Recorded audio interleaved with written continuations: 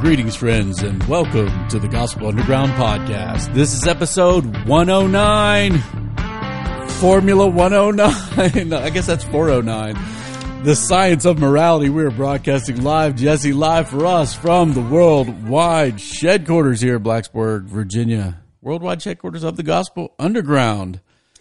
My sabbaticaling friend with the hunting hat and fishing, hunting, I put a golfing. collar shirt on because I knew you were going to film this, but it's it's probably only second or third time I've had a collar on during my sabbatical. You've been like flip-flops, no shirt or tank top at the house, kind of. Some of those flip-flops you can open a beer with on the bottom. I don't have those, but I do. I can open a beer with my pocket knife. Right. Yeah. If you're making like beer battered shrimp or something. Beer battered shrimp, or if you want to open like a fancy soda. Oh, yeah, yeah. Craft beer, craft soda. We like it here on the Underground. We are not beholden to silly things, Jesse, but we care about the good. Thank you for joining me. I know we're a little tight on time today. Man, it's You're good making to a be great, here. Yeah, great it's effort. good to be here. It is a beautiful day in Blacksburg. A little stormy, but it is. It's nice. The grass is green because it's been raining a lot. And we were just talking before we jumped on the show, guys, about I was bragging on Kylene. I've been going to a lot of soccer games. My daughter's a junior at Blacksburg High School. They're like 9-0 and scored like 1 million goals. Hadn't given up one this year. And we play Christiansburg High School, local rivalry in all sports. The Bruins against the Demons. We're going to put it on them, I think. Yeah. At least that's down with the Demons. Down with the Demons. Demons always wrong. The devil, Duke, down Blue with the devil. You got to get down with Duke. Always bad. Go Tar Heels. When you think about goodness in the world and badness, when you think of Duke, you think of badness. It's evil, guys. If you're listening out there, Brent Malcolm, Willie Pyle, I'm talking to you. Duke Blow Devils, you should leave just know that it behind. too. You know it. There's a moral guide in us. It's deep down in your soul and your gut, and you know, or just take basic maxims. The Diabolos is not good, whether he's blue or whatever. Well, Jesse, today we are rounding the corner in our series. We're finishing up a look at kind of the historical trajectory of what the world. By that we mean since the denial of God, trying to ground morality scientifically. Of course, we looked through the history of, say, the Enlightenment, where the idea is like, hey, we need to look at our feelings now and study us rather than looking for corresponding our lives to what is good. Well, like, hey, well, what do people like? Maybe we'll find good there. Utilitarianism that says, hey, whatever gives the most pleasure or the best results, maybe that's good. And certainly last time together, we looked at the kind of comeuppance of the denial of God in ethics, which really kind of burned down the ethical house, so to speak, in Western civilization. So we looked at things like existentialism, critical epistemology, meaning, hey, this truth stuff, this morality stuff, this goodness stuff, just a power game. We need to deconstruct all truth and power claims. And we're left with cultural relativism. Hey, that's what they think, what's what we think. Tribalism, well, maybe we're going to fight about it. And then certainly in our culture, the emergence of neo-nationalisms and neo-racisms and the splintering of people along all sorts of lines. We need someone to fight, so we are now fighting each other in our culture. In fact, there was a good article. I'm not going to mention much about this, Jesse, but there's a good article in The Atlantic this week. I think the title was America Isn't Split in Half, It's Divided into Four, looking at kind of the ideological homes of four different camps in modern American life. Good read if you want to hit that up. So where we are with this series today, Jesse, we're going to look at kind of the new science of morality, which is kind of like a mixture of some of the Enlightenment ideas with some new technological innovations in studying the human beings. So I just want to remind everyone why we're hitting this up, because we're about to take a turn over the next several episodes. Today we finish up, here's what the world looks at today. And we're going to look at that both in an intellectual and academic sense, but also in a kind of a popular on the street sense. Where are things today? And then we're going to look at this moral sense, or this idea that the good and the just is real, right? Moral ontology. We can know it, moral epistemology, and how that really helps us talk to others about God, the source of all moral value and goodness, and then the one who gives us his callings in the world, which then turn into our moral duties that we have to do the good and shun evil. So that's going to be a big change. We're going to look at some certain ideas from thinkers like Dr. Martin Luther King Jr., C.S. Lewis, even a Christian philosopher today, William Lane Craig, over the next coming episodes. But today, Jesse, the current science, right? The current science of morality. Nobody's comfortable with being left with relativism. Well, there is no right and wrong. This moral nature that we walk in every day when we see things that are outrageous or we think things are wrong, secular people who are denying that this has anything to do with God still want to ground morality. And so the mixture that's being used is a little different. It's kind of like if you're, baking a cake, or I made sausage and peppers last night for our family. So I had all my ingredients. I was slicing, chopping it up, man, some garlic and peppers. I put a little jalapeno in there for me, took out the seeds, not too hot for them. But if you were making a recipe, today's secular view of morality throws in a little neuroscience. Yeah. With evolutionary biology, along with a term we've heard earlier in the series, social goals, or societal goals, and you have to have these together. And so the way it works, you're saying the average person is sort of creating their own sausage and peppers.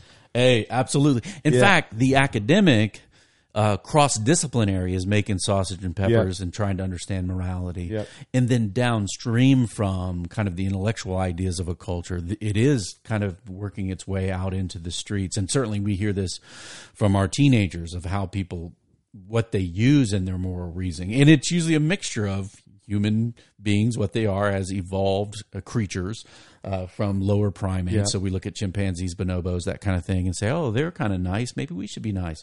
Neuroscience, looking at the moral forming properties of the human brain, along with, okay, what do we want together as society? So Nedolevsky and Hunter, they call this a new synthesis, and the reason why it is something new because it's using like brain imaging technology and new insights into altruism that comes from evolutionary ethics. It's a little dangerous when you start talking about morality from evolution because you're dealing with survival and the law of the jungle, so to speak.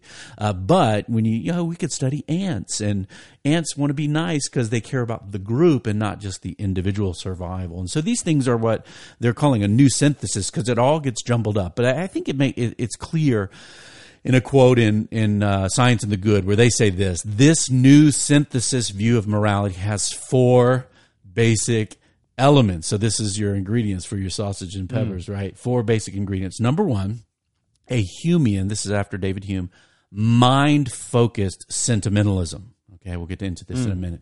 Number 2, a Darwinian evolutionary account of why the mind has the traits it does, or why the brain has the traits it does.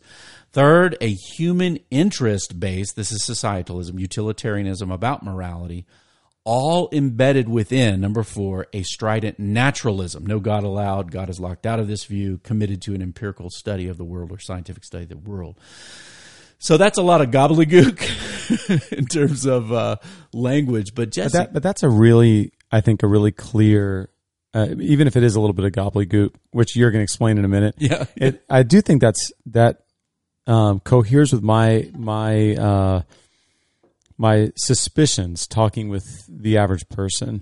People that are coming to church or people that aren't coming to church that I talk to, that these are their sort of their systems that they the inputs that they trust. These are the trusted inputs, and they're downstream, right? They're eating the sausage and peppers. They're not really looking upstream at the 4 different things that synthesize. That's right. But I think that's a really helpful way to put it. It is. I think these 4 things outline. And the Humean mind the sentimentalism. We talked about that. Yeah, a couple episodes That's ago. right, yeah. Right. So this is not a new idea. This is from the Scottish philosopher David Hume, who said, don't look for morality outside of ourselves. We have to study rationally through scientific methods, study human feelings about things.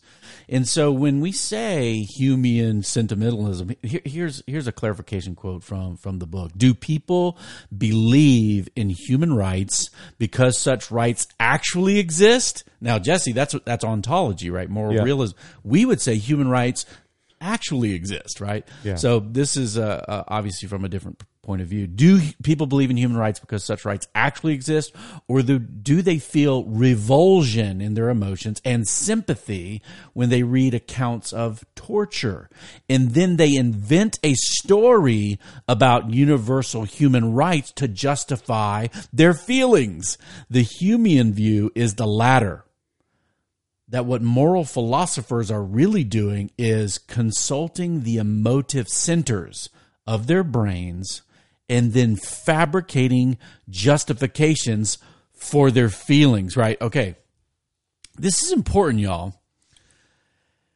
Universal human rights, do those exist? Well, in the new modern synthesis, of course they don't, right? All there is nature, bumping matter, space and time. There is no objective morality. There is no rights given to us by a creator, like our founding documents might say.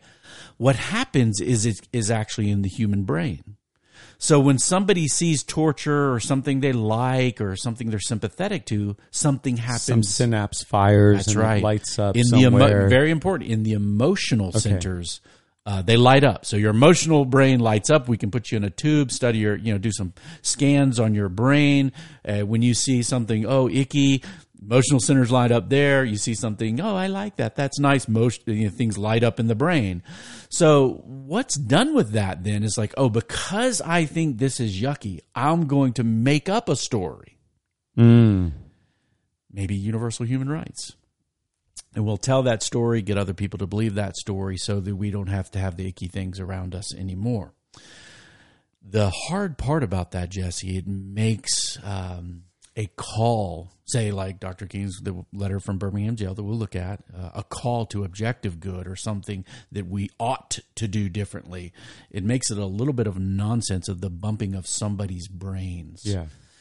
Now, in looking at in his book, there's quoted a guy named Paul Thargard, in his book, The Brain and the Meaning of Life, Princeton University Press, 2010. This quote is really, really helpful. Innovations in neuroscience are important because they help us answer basic questions about morality, namely, why you might be concerned with the goals and well-being of people beside yourself. In the new moral science, it turns out that people, here's the quote from Thargard, have special kinds of neural populations that make concern for others very natural. In other words, they're trying to use neuroscience to explain how it is that we still have altruism, self-sacrifice, you should care about anyone else, when evolutionary survivalism would say this is actually this is a waste of time at best. That's right. And potentially weakens your own chance of survival. And likely. And so these, they're trying to really kind of bring these together. Bring them together. In fact, Jesse, evolutionary psychology, which was one of the things that came out of the Enlightenment later on after Darwin, was repudiated as a social philosophy or an ethical guide because people said, well, what's true? Well, the law of the jungle. Well, then we should have social Darwinism, right? Right. All we are as natural creatures, the survival of the fittest. And so people began, this is like late 19th, early 20th century, led to all kinds of evil stuff. Like, these people are less fit. These are less evolved, right? Some very racist ideas involved with that. And so social Darwinism was rejected. Now, it made an appearance again in history, mainly through a guy named, I think his name was Wilson, his study of ants. So you look at ants and how they act as a group. And so the redemption of evolutionary psychology as a moral thesis really came through group altruism. Okay, so maybe it's not just the genes of this central nervous system creature or lesser evolved creature that determines its survival or not. Maybe some creatures learned that if they, carry water for each other and not just kill each other, that the group has greater survivability. Now, why ought you care about the group? Well, you don't answer that question. You just say, oh, well, chimpanzees do it or bonobos do it. And then when you can look at the human brain through neuroscanning, right? Oh, our emotions are involved. Our brains are involved. So the brain, when they say very natural, they mean our brains were made to maybe interact this way by nature, not created by God, but by nature. And so how would that happen? Well, evolutionary advantages, right, would make morality important. Again, this is a book by a man named Frans van der Waal, The Bonobo and the Atheist. You want to read that, Jesse. The bonobo, that's a primate, that shares common ancestry with human beings. The Bonobo and the Atheist, and this is a quote from Van der Waal. The moral law is not imposed from above or derived from well-reasoned principles. He just rejected both the pre-modern idea of telos from the ancients, right? Both from Jews, Greeks, Christians, Aristotle, right? The moral law is not imposed from outside of ourselves or derived from well-reasoned principles. That's the Enlightenment. So this is a rejection of both for a new synthesis. He goes, rather, it arises from ingrained values that have been there since the beginning of time. The most fundamental one derives from the survival value of the group. I don't know what he means by from the beginning of time. I'm guessing just the Big Bang of matter, space, time, and energy, and that the laws of physics unleash this in the world. And so the survival of the group is the part of this naturalistic from nothing to everything to you and to me and our good and bad, evil and good, musings was really so that, you could keep your babies from like being torn apart, by baboons on the savannah or something like that. So first, the idea of neuroscience, looking at this faculty and the emotional capacity of the brains, how evolutionary advantages of the group, and then finally this idea of utilitarianism, social goals. What makes us happy, or at least enough of us happy? How do we know? Well, we'll take a poll, right? Mm-hmm. This is very common today, right? That we think that what's right? Well, what do we want? And then once we know, like, hey, maybe a social goal would be like, let's say, income equality. Then you look at the means by which you could get income equality. Maybe you could go Mad Max in the world, right? And just like steal from a bunch of folks so that you could have more. And I think, oh, maybe that's not good because people get hurt. They start shooting people. They have these cars with like, razors on them, and like, it's going bad for everybody in the road warrior world. So maybe that's not a good means. So maybe there's a way we could tax people or shift things around that way. And so maybe that's better. And so ethics then is viewed as this outcome creation towards what goals we have. You could have many paths towards a certain goal. Which path causes the least pain and gives the most pleasure? And so, quote from another scholar, Philip Kitchener, once ethics is viewed as a social technology directed at particular functions. This is very engineering type language. Recognizable facts about how those functions can be better served can be adduced in inferences justifying ethical novelties. So all that means in Kitchener's quote, Jesse, is that, hey, we're going to engineer societal goals, and then morality is kind of the social technology we use to accomplish goals. And that usually is dictated by some sort of utilitarianism. So here you go. You got a brain that's wired by evolution for experiencing ickiness or yumminess. We'll call that good and bad. We study the creature's responses to that to take care of each other. Maybe evolution created altruism. And then the group matters. You call that society. And then we create technologies, which we call the moral values that we share. And then we make them duties that other people have to share in order to achieve what we're trying to accomplish, social goals. All of this, number 4, of course, from Hunter and Nedeleski, was a strident naturalism. No God allowed, right? And they summarize it this way. One strain of naturalism seeks to provide empirical scientific observation only for all of reality fitting into the domain of interacting physical particles. This would render purely metaphysical or transcendent accounts of reality, not only unnecessary, but unthinkable. So the modern academic quest, Jesse, the new scientific quest, if you will, is to put these things together. Brains that were made for ickiness and survival.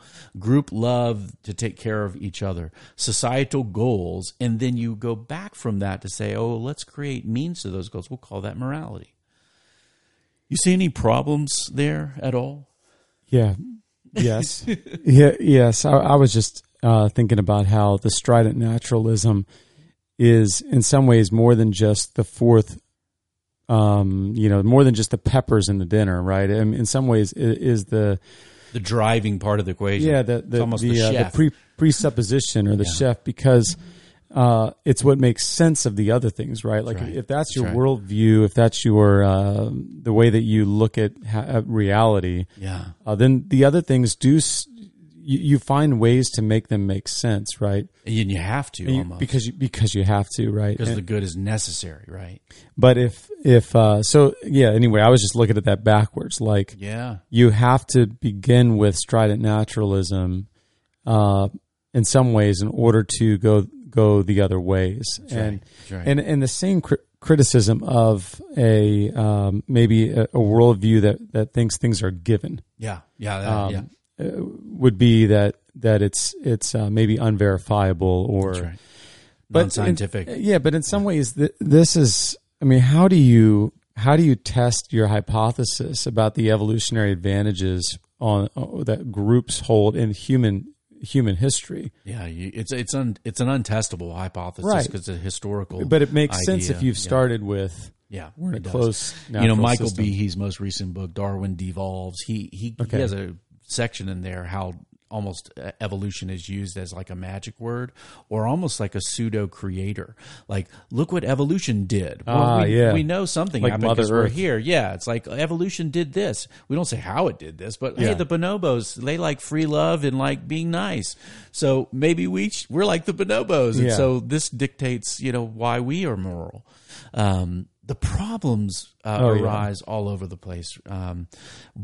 Because look, objective morality or morality itself not only says that there is good, but there's also this kind of moral duty associated with. Not only should you value what is truly valuable, but you ought to do the good and shun evil.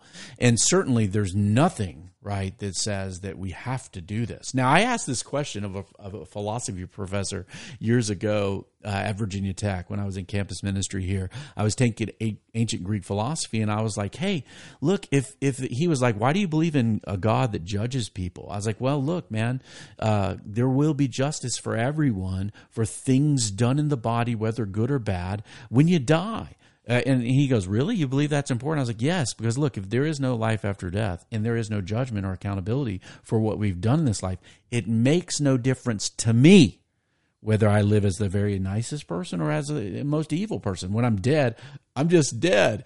He goes, well, he was like, that's a pretty interesting point. I was like, and let me ask you this. And I asked him this.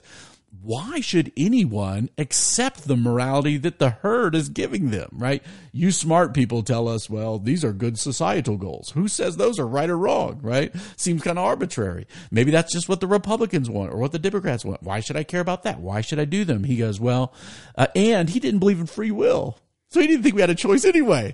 And I was like, so how can you even hold a person accountable? Dumb guy like me who believes in God. Why? It's not even my fault. He said, well, we do dam up rivers when they overflow their banks and do damage. I was like, whoa, wait a second. So you're saying there's no free will, but these people are doing all this stuff. But some people will decide that this is a flood of a river and put sandbags on them or limit their choices or put them in prison? He goes, yeah, pretty much. Well, in that world, the powerful oppress those who disagree.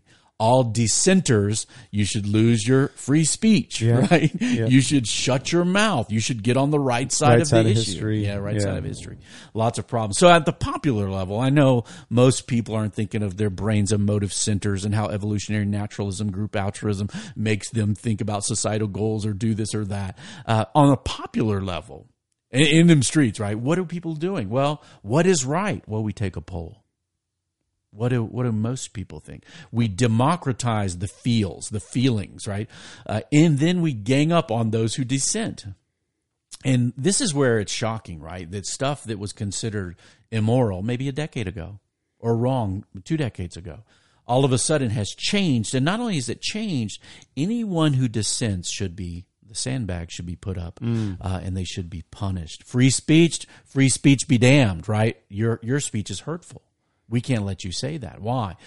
We don't like the tool of free speech anymore to achieve our societal goals. So we will put gags on people, right? And this is shocking that both sides of our political discussions are both making encroachments on these basic liberal freedoms that the American system, at least, that came out of Western civilization, believed in. Why? Well, our social goals. If you talk and if you do this, you're doing violence, you're hurting people with your words, and so you need to be quiet. And both Republicans and Democrats are making these kind of arguments today, and I think we need to resist that sort of thing. So, social goals. What are the real questions about them? Should we ask, are these goals right? Well, the modern synthetists would say that's the wrong question because they seem right to us now. Well, let's take a poll and get on the right side of history. Now, here's the thing. We will see that this view is actually smuggling in old views of morality or right and wrong. So if you will, hey, let's have a social goal. What's that? Well, is it right or wrong? Well, let's see what the best ways. I want you to hear these value languages, Jesse. What is the best way? What is the gooder way to achieve that social goal? Maybe Mad Max is not as good, but this is the thing. We're trying to say what good is. And we have no definition left. Maybe there's lots of ways to get the goal. Which one is better? We don't know. The one that makes the most people happy, run an experiment. We'll call the outcome good if it doesn't hurt a bunch of people. Sadly, this is human history. We do social goals, experimentation, and with the hearts of humanity. If you have no moral compass outside of yourself to guide the actions of us collectively and together, we literally, constantly, and repeatedly unleash hell on earth. We need a better way. So, Jesse, I think you're right on when you said, hey, maybe this idea of naturalism having to be assumed, having to be enforced is the problem.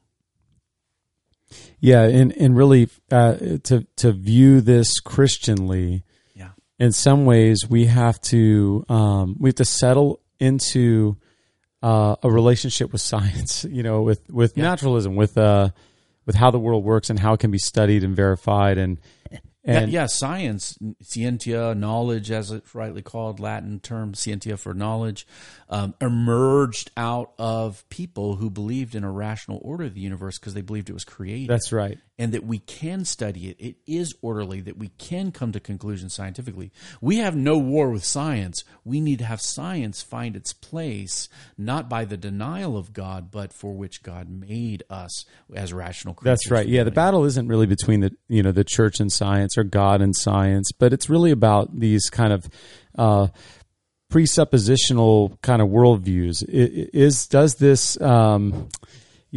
Does the world correspond to what God's created?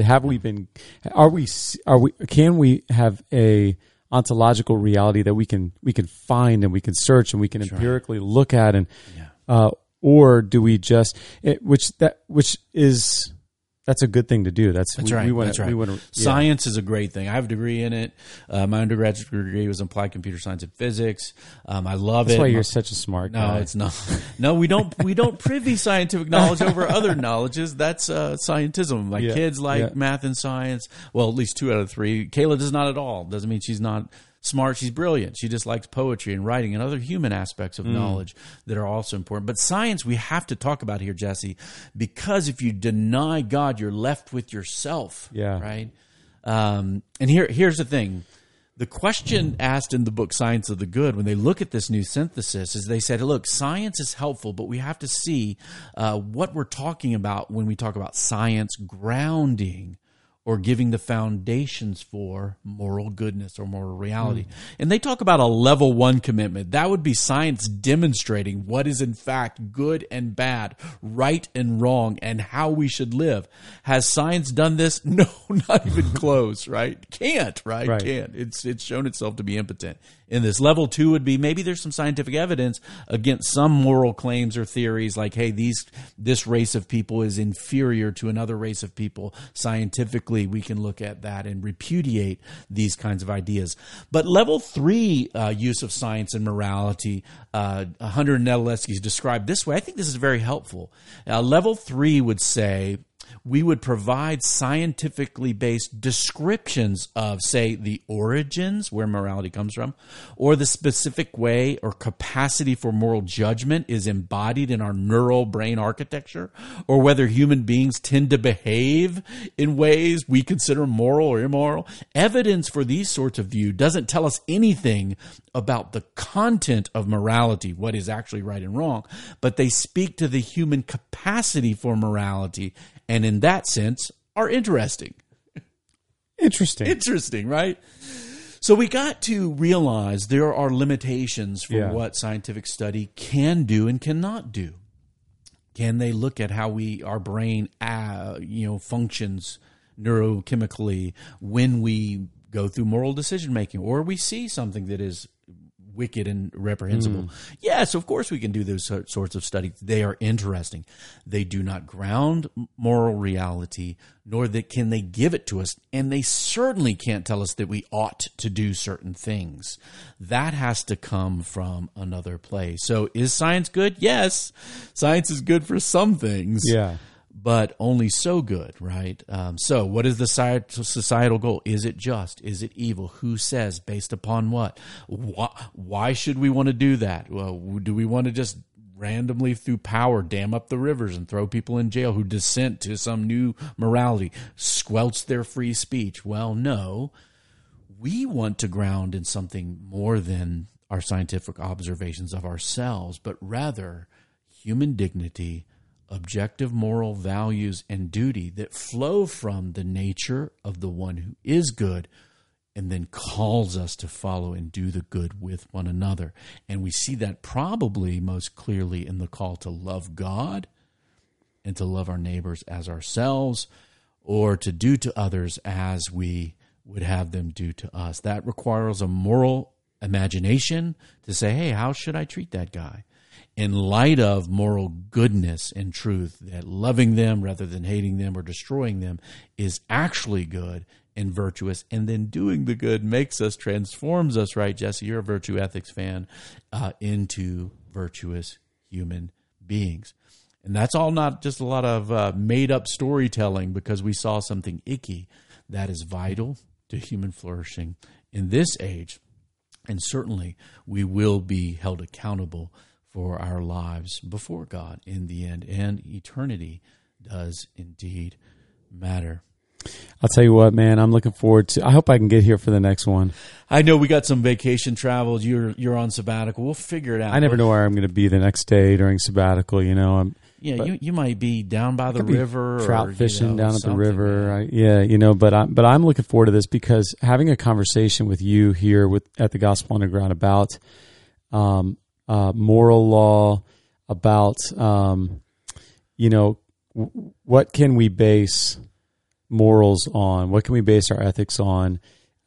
What's fair game for us as Christians? Right. Where might we land? That's right. Versus, and where would we say, hey, this is okay to be here, even though we land over here? I'm excited to have those conversations. Jesse, where we're going is look, guys, we did all this history. Yeah. Because you need to know what people around us actually think about life, right? And goodness. And this is a beautiful thing. God has made us moral creatures. When people see injustice and they're angry about it, that's something good and right and true. And we ought to talk to our friends about that and learn, like C.S. Lewis said, hey, what's a crooked stick? You're mad at a crooked stick. How do we know it's crooked without something straight? Yeah. So we're going to look at these Christian ways of thinking, not only using the moral intuition we have, but taking it somewhere. Yeah. ultimately to the throne of grace. So we're going to be looking at various Christian thinkers on this, but also as we close out the series after that, a simple method of sharing the gospel with people because of the image of God, and they know we have all sinned and fall short of the glory of God and are justified freely. This is what we bring the good news freely by His grace, Jesse. I hope we can be together as much as possible. We will navigate vacations. We will navigate sabbaticals. We will do it for the glory of God, the common good of the world. And all our listeners, thank you for joining us. The Gospel Underground podcast is produced in partnership with the Bonhoeffer House and Jesse Fury. Review us. Some of you guys have texted me recently, hey, I'm loving this episode. Drop that on iTunes. It really does help, guys. 5 stars are acceptable. Send your comments, feedback, questions that you might want us to take up here to info@gospelunderground.org. We are a dialogue taking place in the borderlands between the church and culture. Hope to see you out there. Peace. Peace.